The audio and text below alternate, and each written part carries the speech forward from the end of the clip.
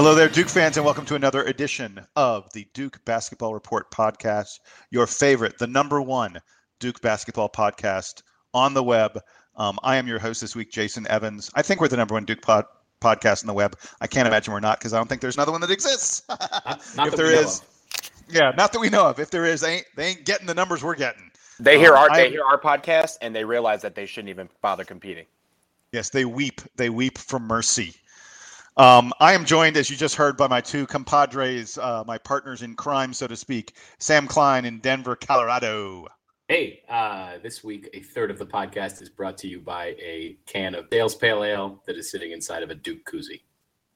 Hey, dude, were you paid for that endorsement? No, I wish I was, because if they wanted to give me free Dale's Pale Ale for life, that would be like my favorite thing ever.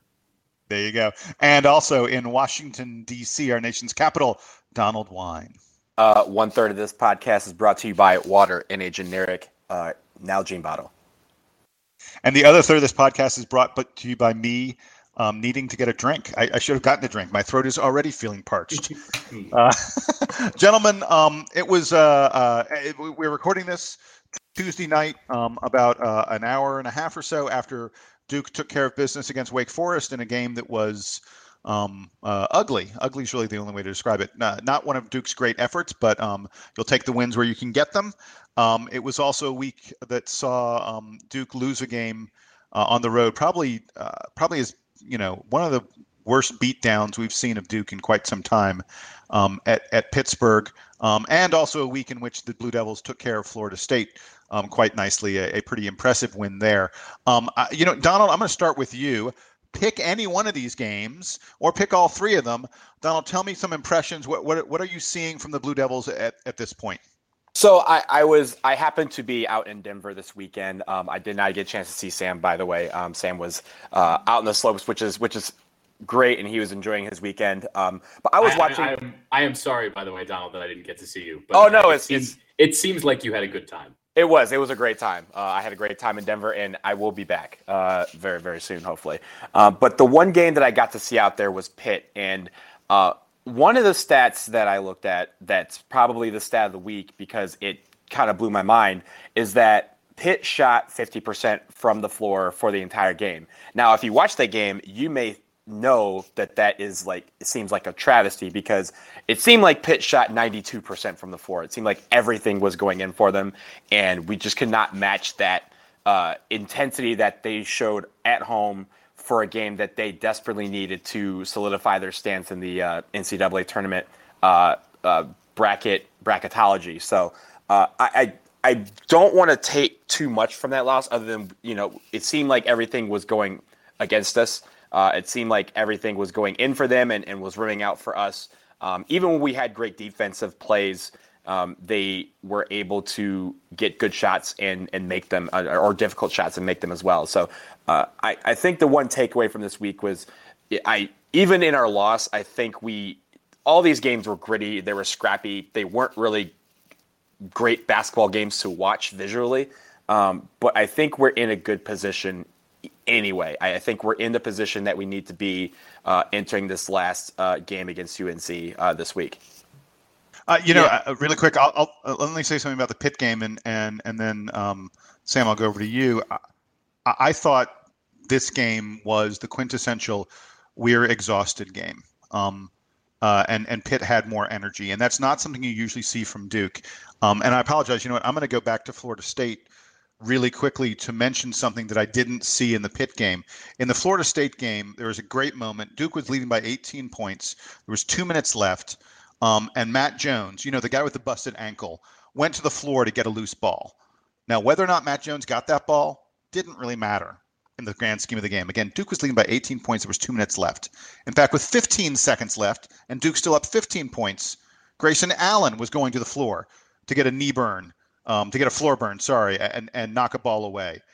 And that was the way Duke played in that Florida State game, 110% at all times.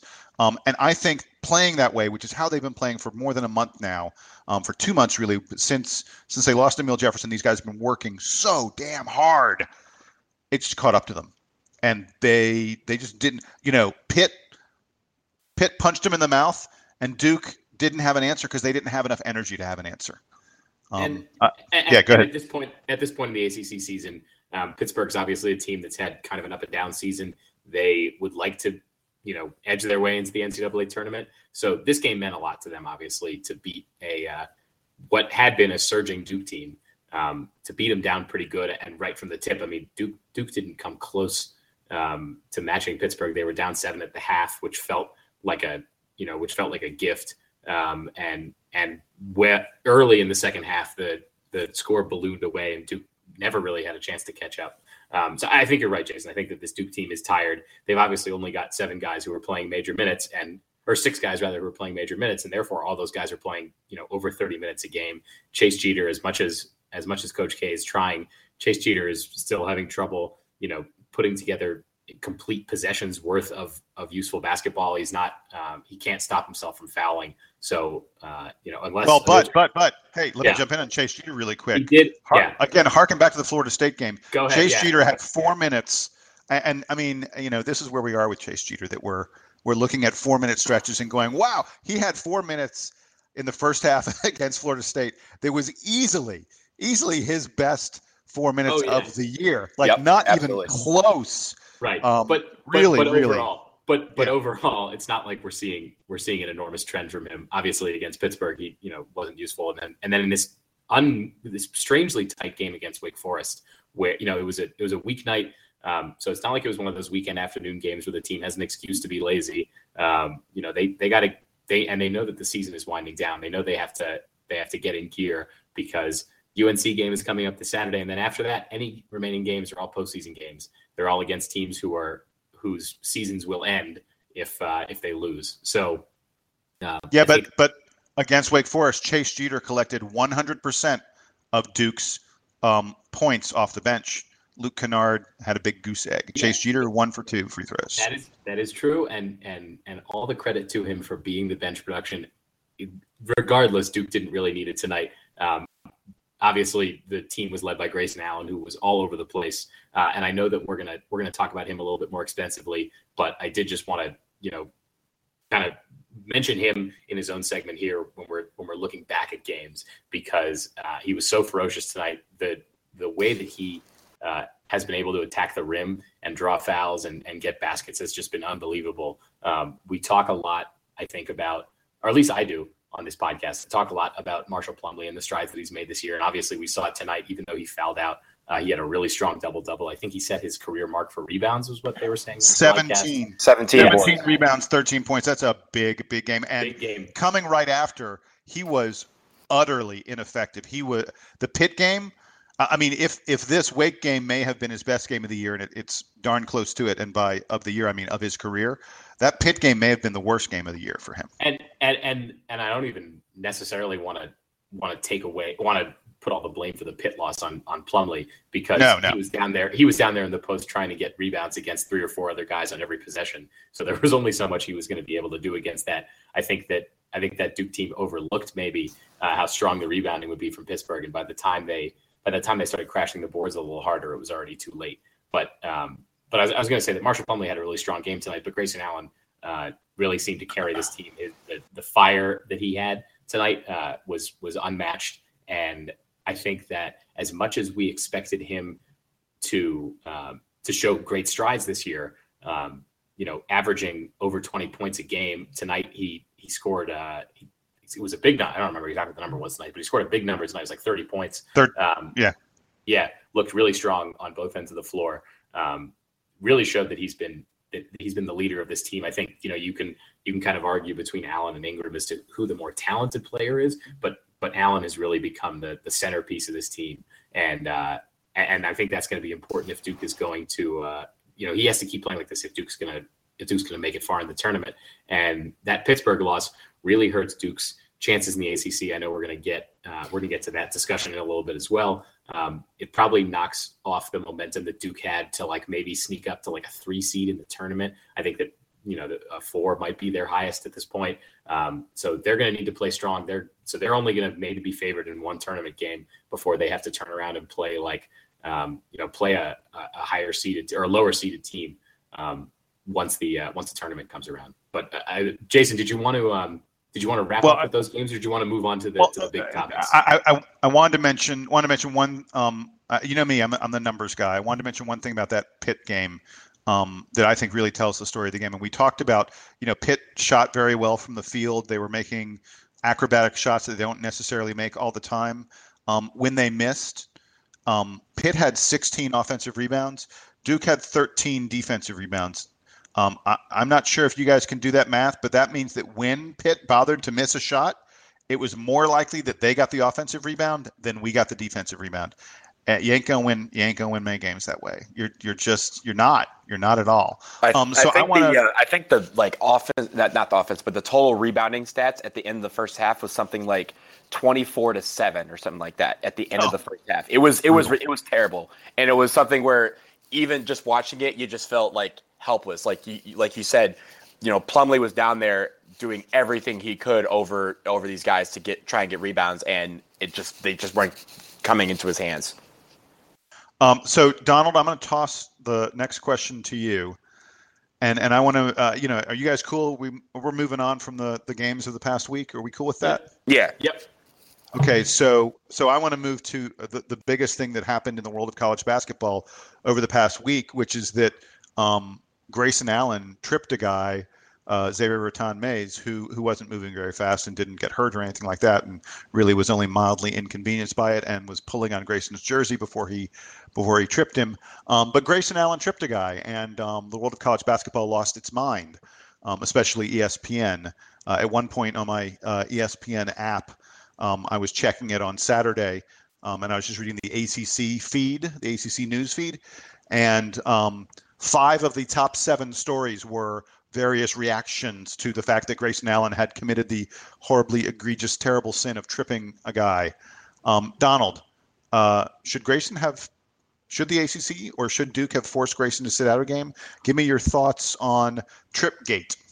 Okay, so the short answer is no. They should not have suspended him. I think the reprimand was fine. The letter or the don't do it again.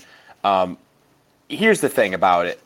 The first one against Louisville a couple of weeks ago, there was, I guess you could argue that it was unintentional, that he didn't try to trip the guy, that it was kind of wrong place, wrong time. He was trying to get up and the first one. The first one. He's trying to go down the court and he turns around, and as he's turning around, dude runs over his foot, trips him. This one was more egregious. However, it wasn't completely 100%. That it was Grayson Allen. I was in the air when this game happened, and when I landed, I got all these texts from people saying, "I can't believe Allen tripped that dude. Like, he did that on purpose." And so it led me to believe that he just went after this kid and this guy on the court and tripped him without provocation. And there was some provocation in this. I don't want to say that this was all not on Allen. Allen is totally at fault for tripping the guy, but it wasn't a whole instance where, the other guy was, completely blameless in this situation. Is Allen a villain? No, he's not a villain, but he's being painted as one, and I don't think that's fair.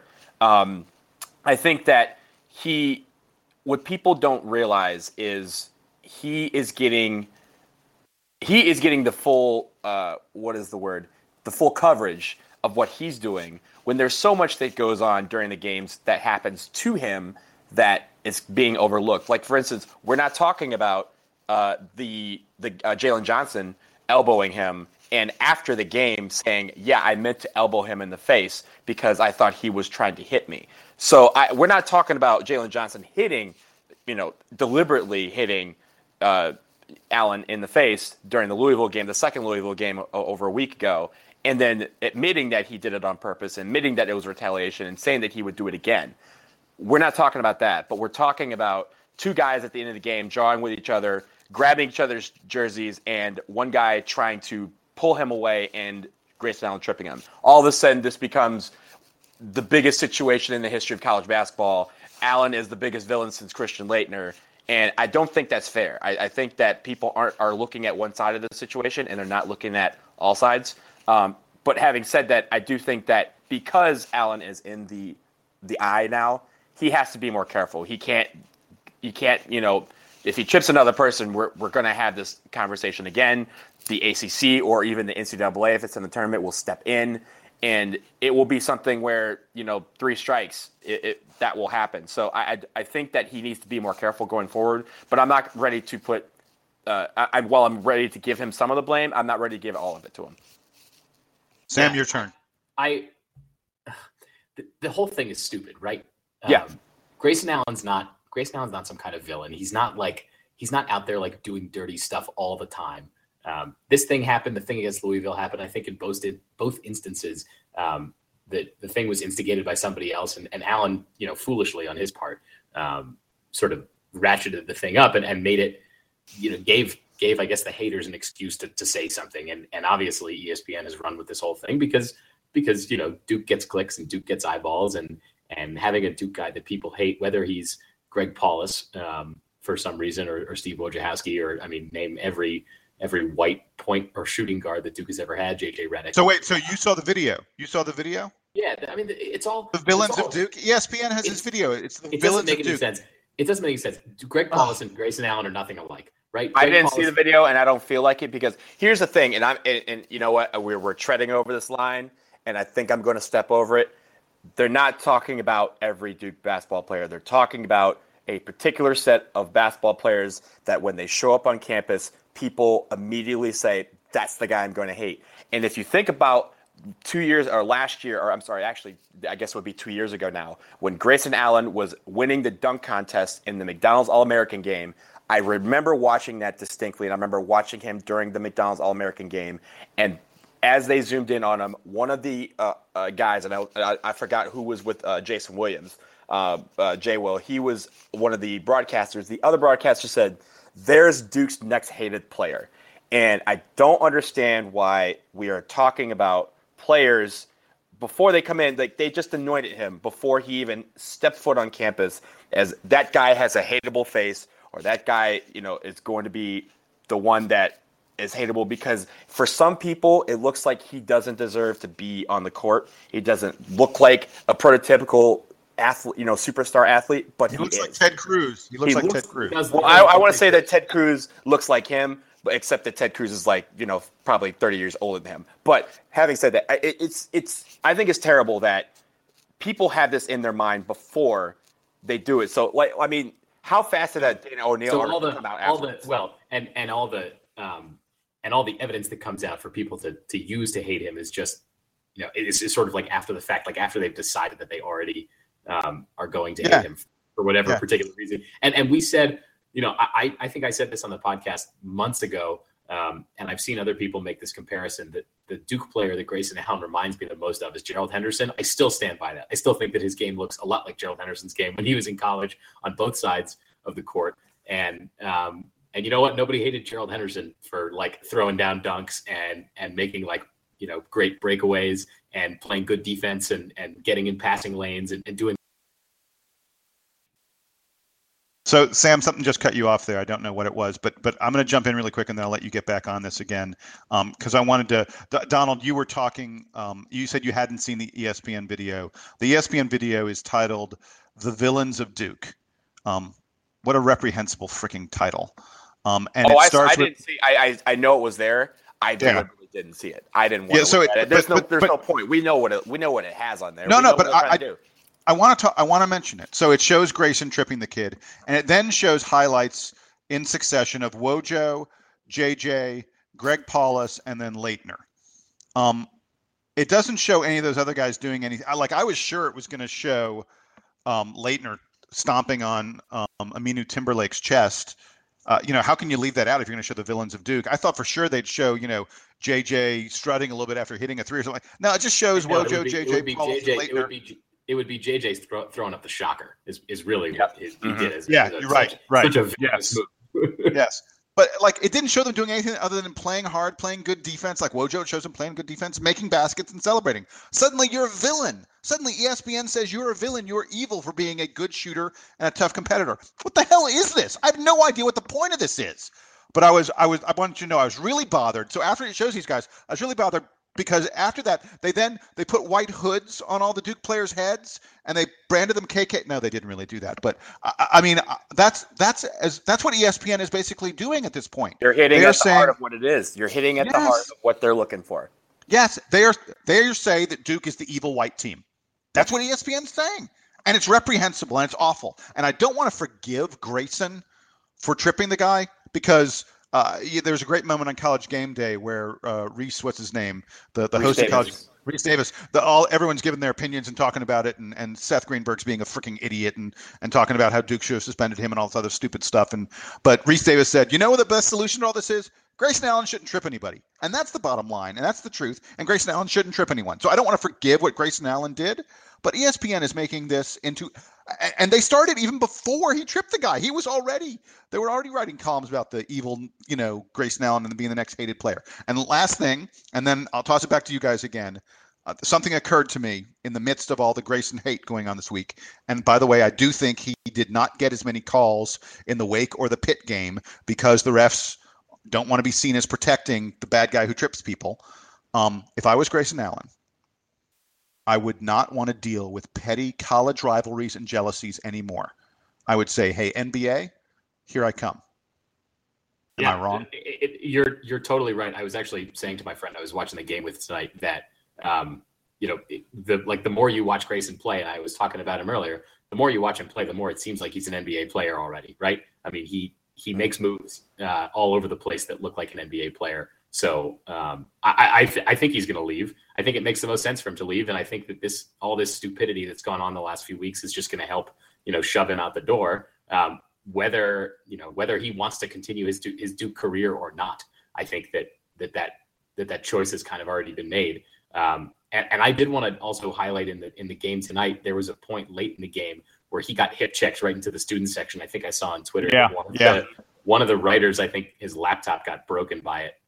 And you know what? Grayson just got himself up. I think a couple of the guys helped him off the press table, but he got up and he went and he took his free throws and was like, you know what? F this. I don't care about these stupid Wake Forest players who've won 2 ACC games this year. I'm just going to go to the line and do my thing and not care about them because I know they're trying to antagonize me. I know they're not playing for anything. All they're playing for is to get me rattled, and he didn't fall for it. So credit to him. It seems like, other than his momentary lapses, tripping Rattan Mays the other night, he's played pretty comfortably this year, and he's been able to swallow a lot of all this stupid mess that's gone on. In the Pittsburgh game, the crowd, I guess, was chanting all kinds of annoying stuff at him, and he's able to just let it roll off of him. Maybe he talked to JJ Redick about it because I guess JJ was good at taking it and not letting it affect him and maybe harnessing it for good. So you know what, I'm as stupid as some of the stuff Grayson Allen did this week was, I'm proud of him because he hasn't really stooped to the level that it seems like the whole national college basketball media and fans seem to want him to be. He's not entirely giving them the persona that they've created for him. And you know what? That's kind of the point, right?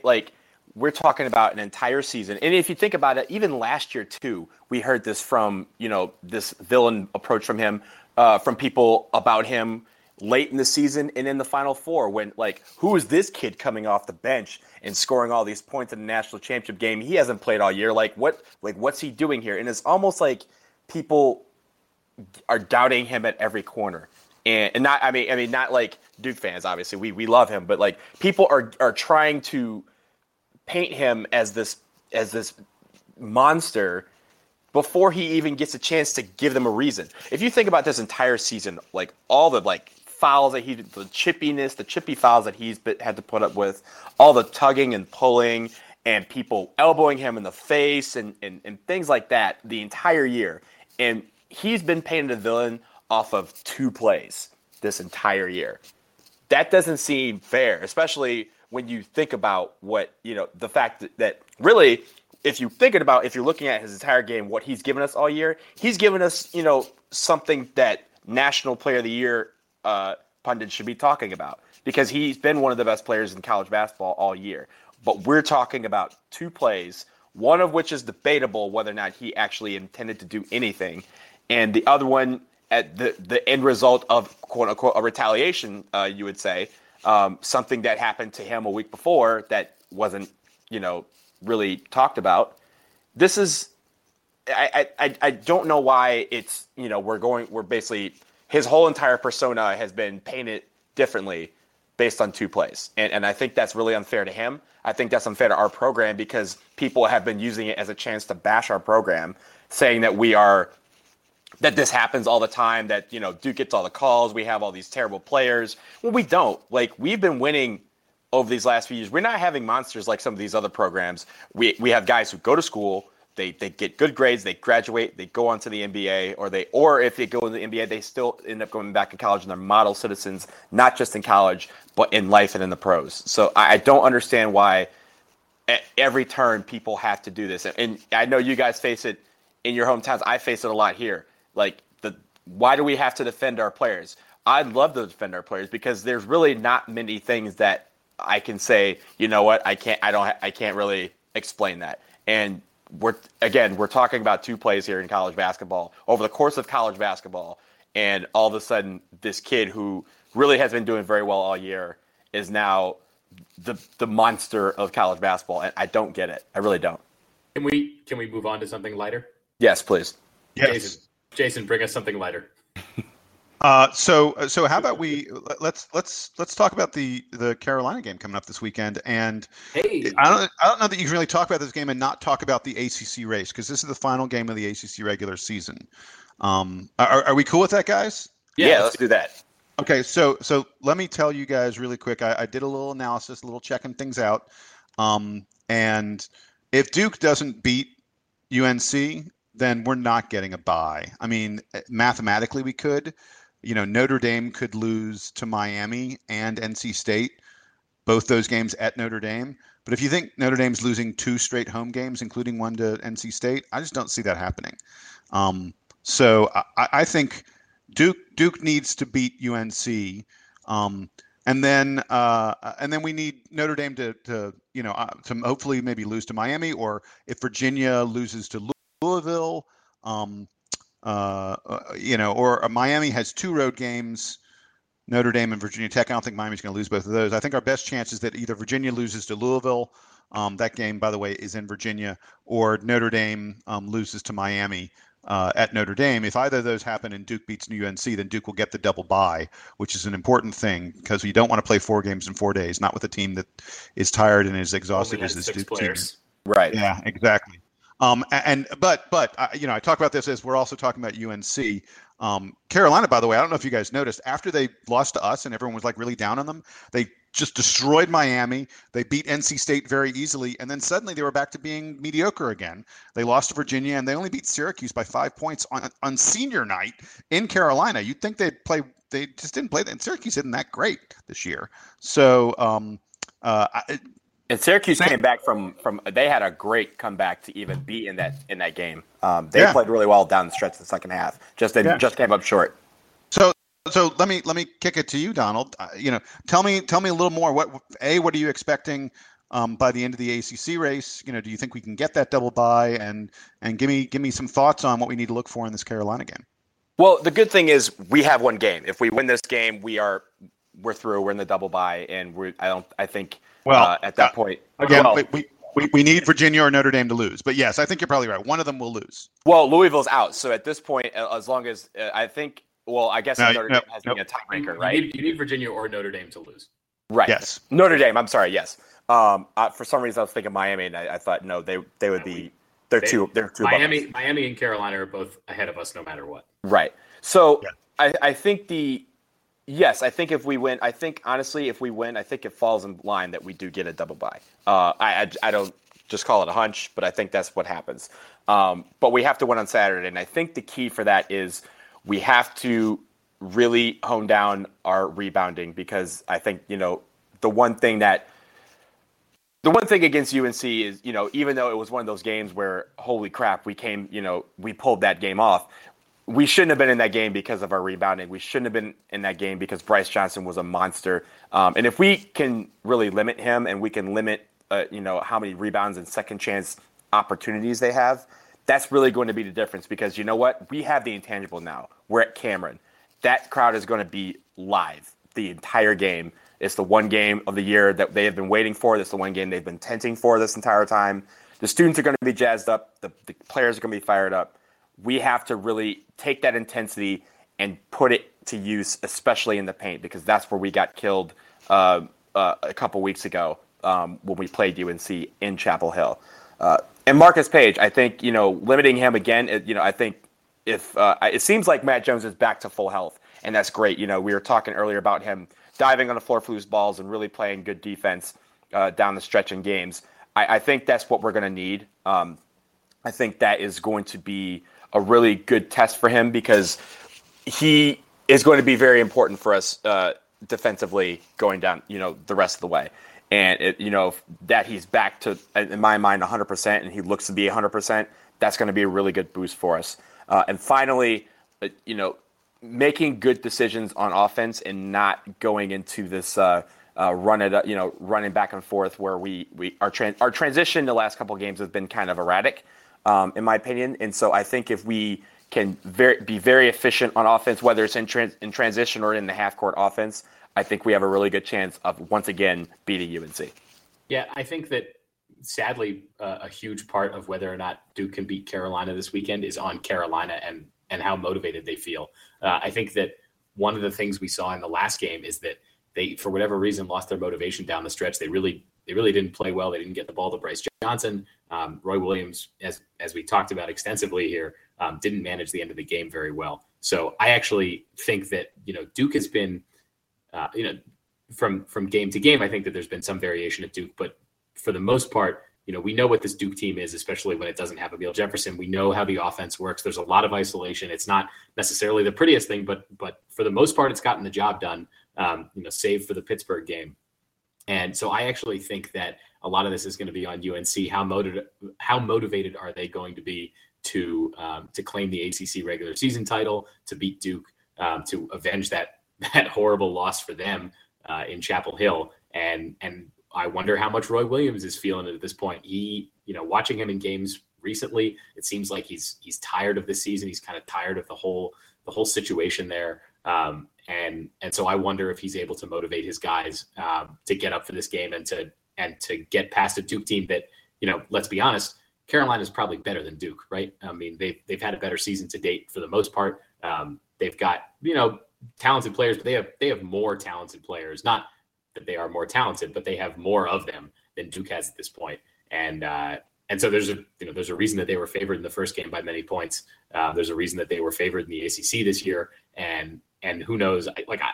I don't know if they are motivated at this point to play to their ceiling, which I think is a lot higher than we have seen from them so far. Yeah, I mean, how frustrating, it's sort of funny. I mean, as Duke fans, admittedly, we had a stretch in January where this team struggled some, but the season feels like it's going really well. It doesn't feel like a season necessarily where we're going to win the ACC or where we're going to win the NCAA title, but you feel good about it because you feel like these guys are getting the most they can. Coach K is getting the most out of them. They're playing their hearts off. They're playing their hearts out, I should say, every time. And they're representing us despite, a couple tripping incidents in a great way that makes you feel proud of them. And Carolina, who has a much better chance of winning the ACC and a much better chance of winning the NCAA title, probably frankly feels like shit about the season. They have not been nearly as good as anyone expected them to be. And, they still have chances to do a lot of great things, but it's not like you can look at their team and say, these guys have performed way above what I expected or even where I expected. So I 100% agree with you. Yeah, and I should add, I guess, to finalize my thought, which is that I don't think that UNC. This is what I was speculating. I said I don't know what's going to happen if UNC is going to come out motivated or not. I don't think they are. I don't think that that Roy Williams has figured out exactly how to motivate this team to their ceiling. And I see Duke winning another game against Carolina heading into the ACC tournament, which is going to make the Blue Devils feel really confident. I think. The ACC tournament is going to be a real challenge for this Duke team that only has 6 healthy players. Hello, Emil Jefferson, where are you? They're going to play 3, if not 4 games to have to win the ACC championship and then go into the NCAA tournament where, as I said before, They might be favored in one game before they're underdogs the rest of the way, or something close to that. So okay, so really quick, I want to play off of what you just said. Yeah, hit it. And Donald, I hope you're ready. I'm going to come to you first, Donald. Sam, you wrote this to me. Donald, in regard to Emil Jefferson, are you team red shirt or team comeback at this point? Emil Jefferson, we have one regular season game left. Do you want him to come back or not? Well, I mean, a couple weeks ago when we had this discussion, I said that he should probably redshirt, and at this point, that hasn't changed. I think redshirting is probably the best option at this point, only because a lot of the things we talked about, if he was able to come back, would we be able to work him back into the flow of the offense and defense? I don't know if we have that kind of time. So I was gonna, really quick, and then I'll let you, Sam. I've also moved. Well, you haven't moved. I have moved. I was on team comeback after the UNC game. I was like, I want him to come back. I think there's time. I think there's not time anymore. And more importantly, the reason I think he should redshirt is, I think there's a chance. We've seen several Duke players that you were like, oh, I didn't think that guy'd make the NBA, make a career in the NBA. And I think Emil Jefferson is one of the guys who has a chance to do that. Not saying he's going to be a first-round draft pick by any stretch, but I think he has a chance to build himself into the point where NBA teams give him a shot and where he gets an NBA career. I think that his best chance for that to happen is to come back and play a full season next year. I think that at this point, it would be much more difficult for him to convince NBA teams to give him a chance coming off of a season in which he was hurt and missed more than three quarters of the season. Yeah, and I would add that, if you look at over the course of the season, the only really talented teams that Emil Jefferson got to play against were way early. He only played early in the season. He got games against Kentucky and VCU and Georgetown. And then after that was still most of Duke's schedule, most of the hard games that Duke played this year, a lot of which were in the ACC and then against Utah. Emil Jefferson didn't get to play in those games. He didn't get that experience. As Jason, as you pointed out, he's not getting the looks for NBA scouting that I think he deserves. And it's kind of hard to say, right? Because on the one hand, and we sort of already had this argument before, that on the one hand, this team certainly feels incomplete without him. They're obviously missing another post player.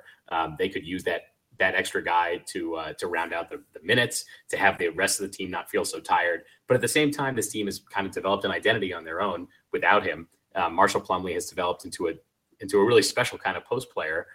Without having another guy down in the paint clogging things up for him. And Brandon Ingram has really flourished, having to get guarded by college fours who really can't keep up with him on the perimeter. So this team kind of has a style that has worked for them. The defense somehow has gotten better in spite of Emil Jefferson being out. And at this point, when we talked about this a couple weeks ago, we said that we were comparing it to recent Duke players who had missed most of the ACC season. So we talked about Kyrie Irving and we talked about Ryan Kelly, and how Irving was probably integrated too late, and how integrating Kyrie back into the lineup ultimately, I think, hurt that Duke team, that and Derek Williams' shooting in the Sweet 16. But Ryan Kelly kind of came back just in time to be effective. And he can't, and if he had followed the same timeline, Jefferson would have come back in this game tonight against Wake Forest. So Kelly had the one game against Miami and then the game against Carolina in the ACC tournament.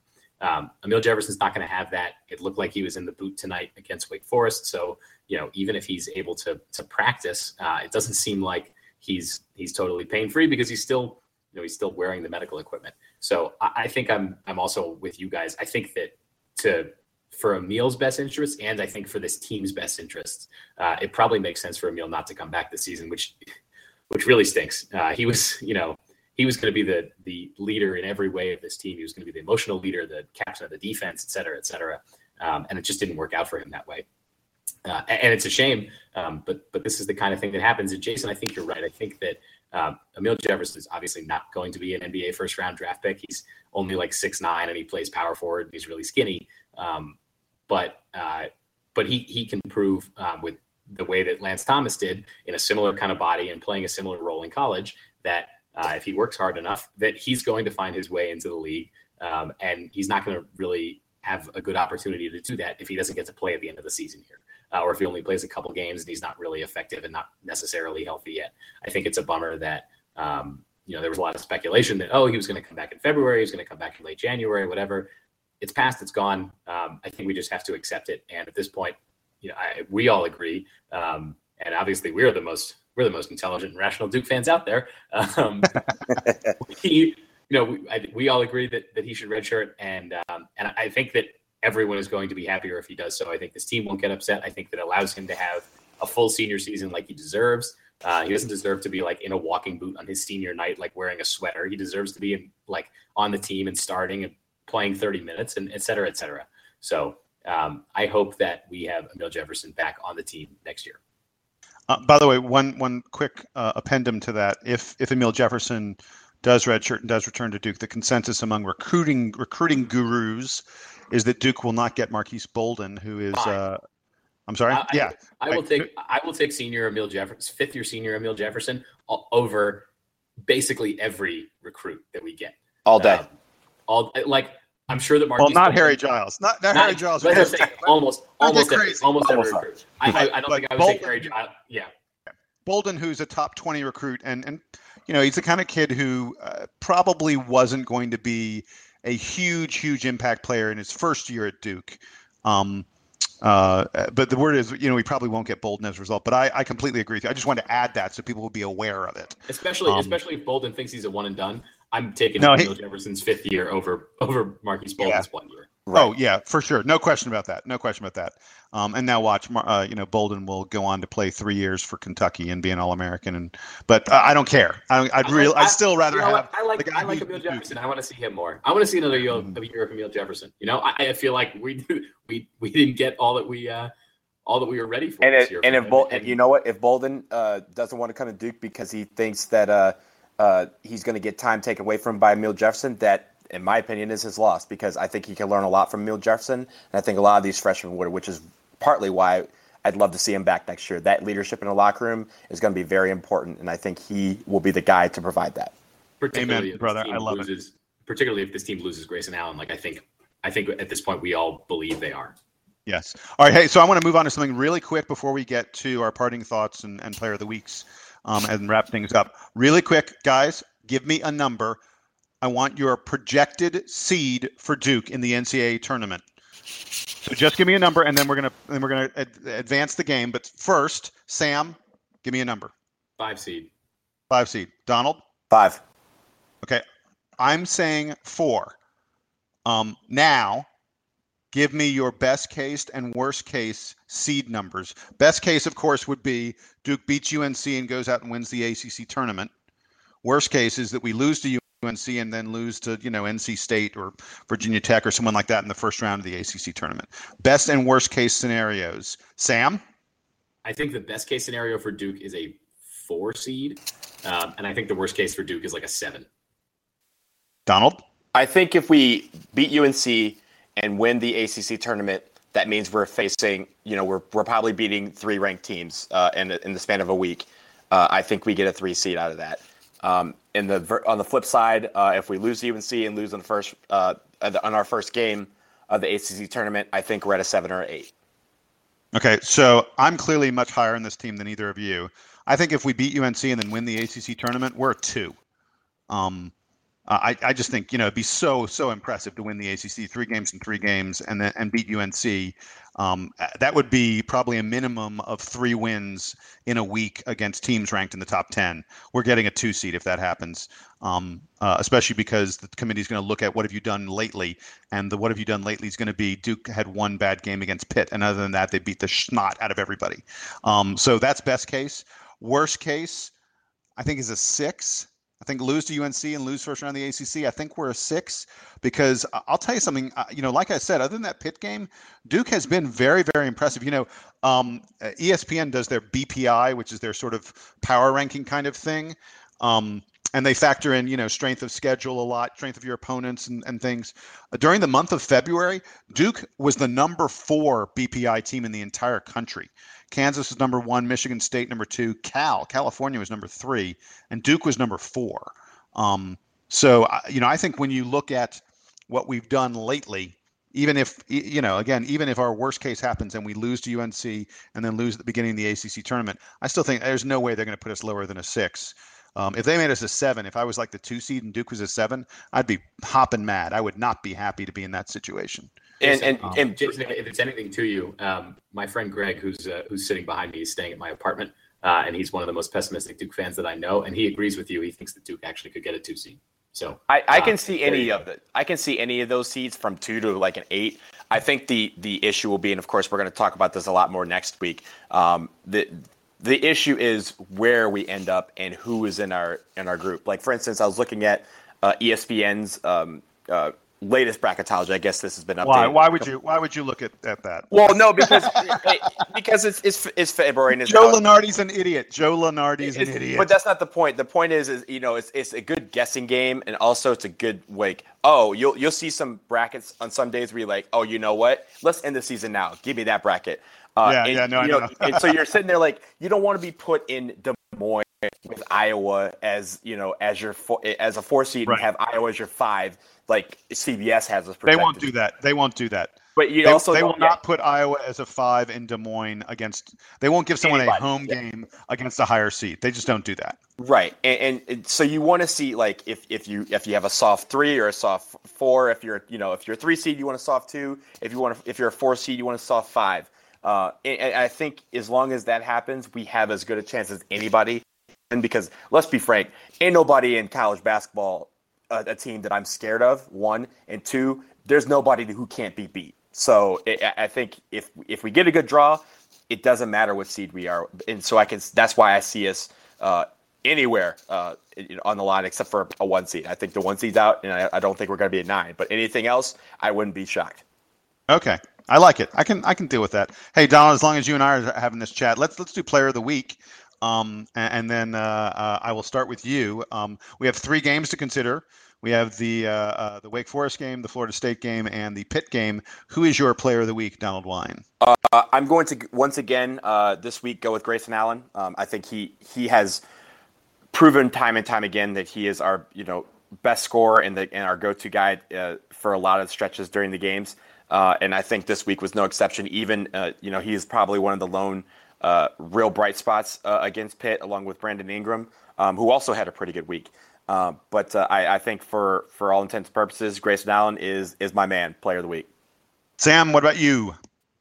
You already opened the lid on cursing on this episode, so I'm just going to say, fuck the haters. It's Grayson Allen. I like that. I'm not going to make it unanimous, even though Grayson Allen averaged 23.3 points per game, which is pretty. I'm taking Marshall Plumlee. There we go. Because here's my thing. That Pitt game, Grayson scored 22 points, but no one really played great against Pitt. So I'm tossing the Pitt game out and saying if you look at the Wake game and the Florida State games, he had doubles in both those games. 13 and 17 against Wake, and then he had 13 and 10 against Florida State. He has been our rock in the middle, and so I'm taking MP3 as my Player of the Week this time. That moves us on to what? I said I like it. I'm glad that somebody took him. Thank you. I usually just go for the guy who scores the points. This week I'm going for the guy who grabbed the rebounds. So time for parting shots. Sam, I will start with you. What you got for me, babe? Well, it's a brief one and mostly inconsequential, but I mentioned the other week that there was a potential that Duke might be playing in Denver in the first round of the tournament. My opinion on that has not changed, but I did find out today that one of my friends has tickets to all the games, all the NCAA tournament games in Denver. And he was like, do you want to go with me? And I was like, yes, I do. So regardless of whether or not Duke is there, I will be attending the first and second round games at the Pepsi Center, and I will probably be wearing a Duke shirt if I had to guess. Very nice. Very nice. Donald, parting shot time. So I of course, the ACC tournament will be here next week. I'll probably show some love on our next podcast after the UNC game. But this week, I'm going to show some love to Denver. As I said before, I was out there last weekend for the Stadium Series game between the Detroit Red Wings and the Colorado Avalanche, one of the big rivalries in the NHL. But I think I just have to say Denver showed me an incredible time. Everybody there was so warm and friendly. There's so many things to do. And even this is a major bitter rivalry from the 90s, and Avs fans were very, very warm and friendly and cordial. Even the ones that were kind of trying to talk trash didn't really talk trash very, everything was very cordial and very peaceful. And you know what? It was two great games. There was an alumni game Friday night. The main event was Saturday night. I had great seats for it all. I was basically right above the ice on the second deck. I could see everything. And I think that the games were great. Coors Field is a beautiful stadium, by the way. I'd like to go back there to see a baseball game. But all in all, everything was a great weekend. Thank you, Denver, for showing me a great time. Thank you to my friends who helped in that fun. And Denver, I will hopefully see you soon because that was great. And you didn't get to see me, so the next time. Right, so it's got to be better next time I go. It's got to be even better. Donald, I don't know if you know this, but Denver is generally a nice place. And that was the case a few years ago. And then I don't know if you know that some recent legislation that has passed here has just made our city just a little bit friendlier in a general sense. So, yes. And hungry. There was some great food. I have very hungry. Oh, man. Very hungry. I would be pretty shocked if you came here and said that my neighbors were rude to you, even at a sporting event. Right. It was great. Everything was fun. So, guys, for my parting shot, I'm going to give you two numbers. I have two parting shots, and my two numbers. I'm going to see if you guys can guess what my parting shot is about. The first number is 229. Is that the number of 3-pointers that Steph Curry hit this weekend? No. That's number of 3-pointers attempts that Max Hooper. Max Hooper, 229. I knew. I'm going to let you tell your story because I saw this weekend, and I was like, Jason has to talk about this, but go ahead. Jason is going to talk about it. Max Hooper is now at 229 3-point field goals on the season and has not attempted a single 2-point field goal. He's 229 for 229 on 3-pointers. Max Hooper, by the way, was named Horizon League 6th Man of the Year. He averages more than 10 points a game off the bench, shooting nothing but threes for Oakland. But the reason I'm talking about him is because really a beautiful, beautiful moment. And I'll post on the DBR. There's some video of this. Max played his senior night game for Oakland the other day, a few days ago. And his father, Skip, who we mentioned is one of the leading booking agents in the world, books Fish and the Dave Matthews Band, and really one of the top people in the music industry. Skip Hooper has cancer and is not doing very well. And Skip surprised Max by making it to senior night. Skip had to watch the game, had to be in the gym in a bed. He was up in the stands. They wheeled him in a bed so he could watch his son Max play his final college basketball game, at home. And then after the game ended, Max ran up into the stands and gave his father a big hug and a kiss as his father, his cancer-stricken father, was in a bed in the stands. Really a beautiful, beautiful moment. For a kid who's not going to make a pro career probably out of playing basketball, but does it because he loves it. And I speak as a father of two sons who both play basketball. There's absolutely nothing on this earth that I love as much as watching my kids play sports, watch them play basketball, baseball, soccer, which are the sports they play. So I totally understand why Skip Hooper said, I don't care about this fucking cancer. Get me to the gym. I don't care if I have to be in a bed. I'm watching my son play basketball. Beautiful, beautiful moment. It was a great story. I'm glad you. I just wanted to chime in. I saw it earlier this weekend when it happened, and the one thing is that I think you forgot to mention is that I don't think Max knew his dad was going to be there. I think they kind of surprised I apologize. I didn't. Yeah, it was a surprise. It was a surprise. So as soon as the game was over, he saw his family up, and then he saw his dad in the little hospital bed on the concourse. So he ran up the steps to the concourse. And the great thing about it wasn't just him. His entire team did too, to all shake his father's hand. So I thought that was a really good story. Yeah. So my other number related thing, I put it out to you guys, and I think you sort of, Sam, I think you sort of guessed it already. My other number is 38.4. Is it? It must be something to do with Steph Curry. 38.4 is the distance of the ridiculous, absurd shot that Steph Curry hit to win that game against Oklahoma City. 38.4 feet. It was That's amazing. crazy. It was crazy. I was watching it with a couple of friends, and we were just like starstruck by the end of that game. I had just come out of the Stadium Series game, and my phone started blowing up with "Holy shit, Steph Curry!" And so I ran the first place we could see a TV. It apparently had ended 20 minutes before I walked up, and they were still showing the replay. Nothing short of brilliant. I mean, I must have watched the shot 30 times that night. I probably watched it. Yeah, easily. Have you guys seen the chart they put up on 538 of the his current trajectory of threes made relative to the best seasons ever? No. Yeah, it's like a joke. It's a joke. It's a total joke. If you haven't seen it, I guess I can find it and link it to it on this post. But there's an awesome 538 chart that shows the top, I think 20 or 30 3-point totals seasons. It's a chart that's on the x-axis. It's the number of games, then on the y-axis is the number of 3-pointers made, and all the ones at the top are Steph Curry, and the one this year is a totally different, steeper slope than everything else. It's just mind blowing what he's doing this year. Yeah, but also there's another number you forgot to mention.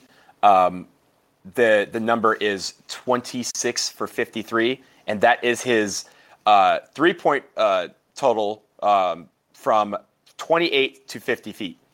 So he is 26 of 53 from a distance of 28 to 50 feet, 50 feet being half court. So, yeah.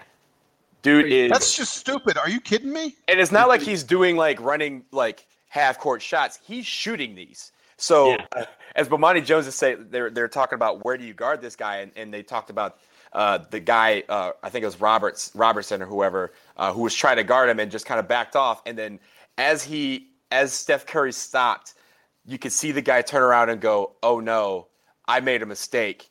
That's Steph Curry." And there's a video where it's frozen and a still image, and you can see the crowd, and you can see about 40 people in the crowd, including 3 guys on the Thunder bench, where guys have their hands on their heads as if to say, "This guy's about to shoot and win this ball game, and we can't do anything about it." That's the one thing about Steph Curry.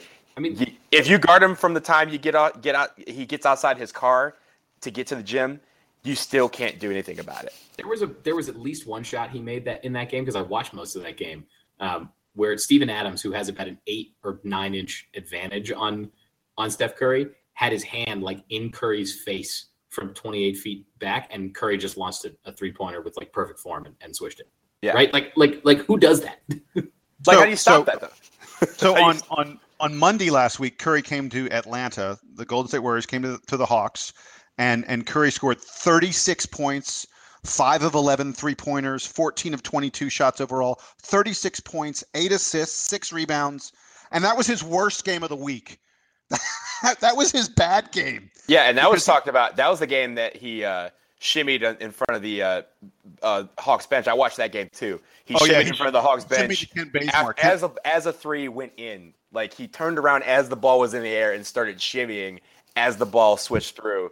And people were I was like, that's probably the closest we've ever seen Steph to being disrespectful. But there was nothing more disrespectful than that. No, and it wasn't being disrespectful. It was that Kent Bazemore is a buddy of his. Right. And Kent was on the bench there because Kent plays for the Hawks, and he's a fairly good player for the Hawks. And Steph was sort of showing Kent up a little bit. It was just friendly. But I mean, 36, 6, and 8 was his worst game of the week.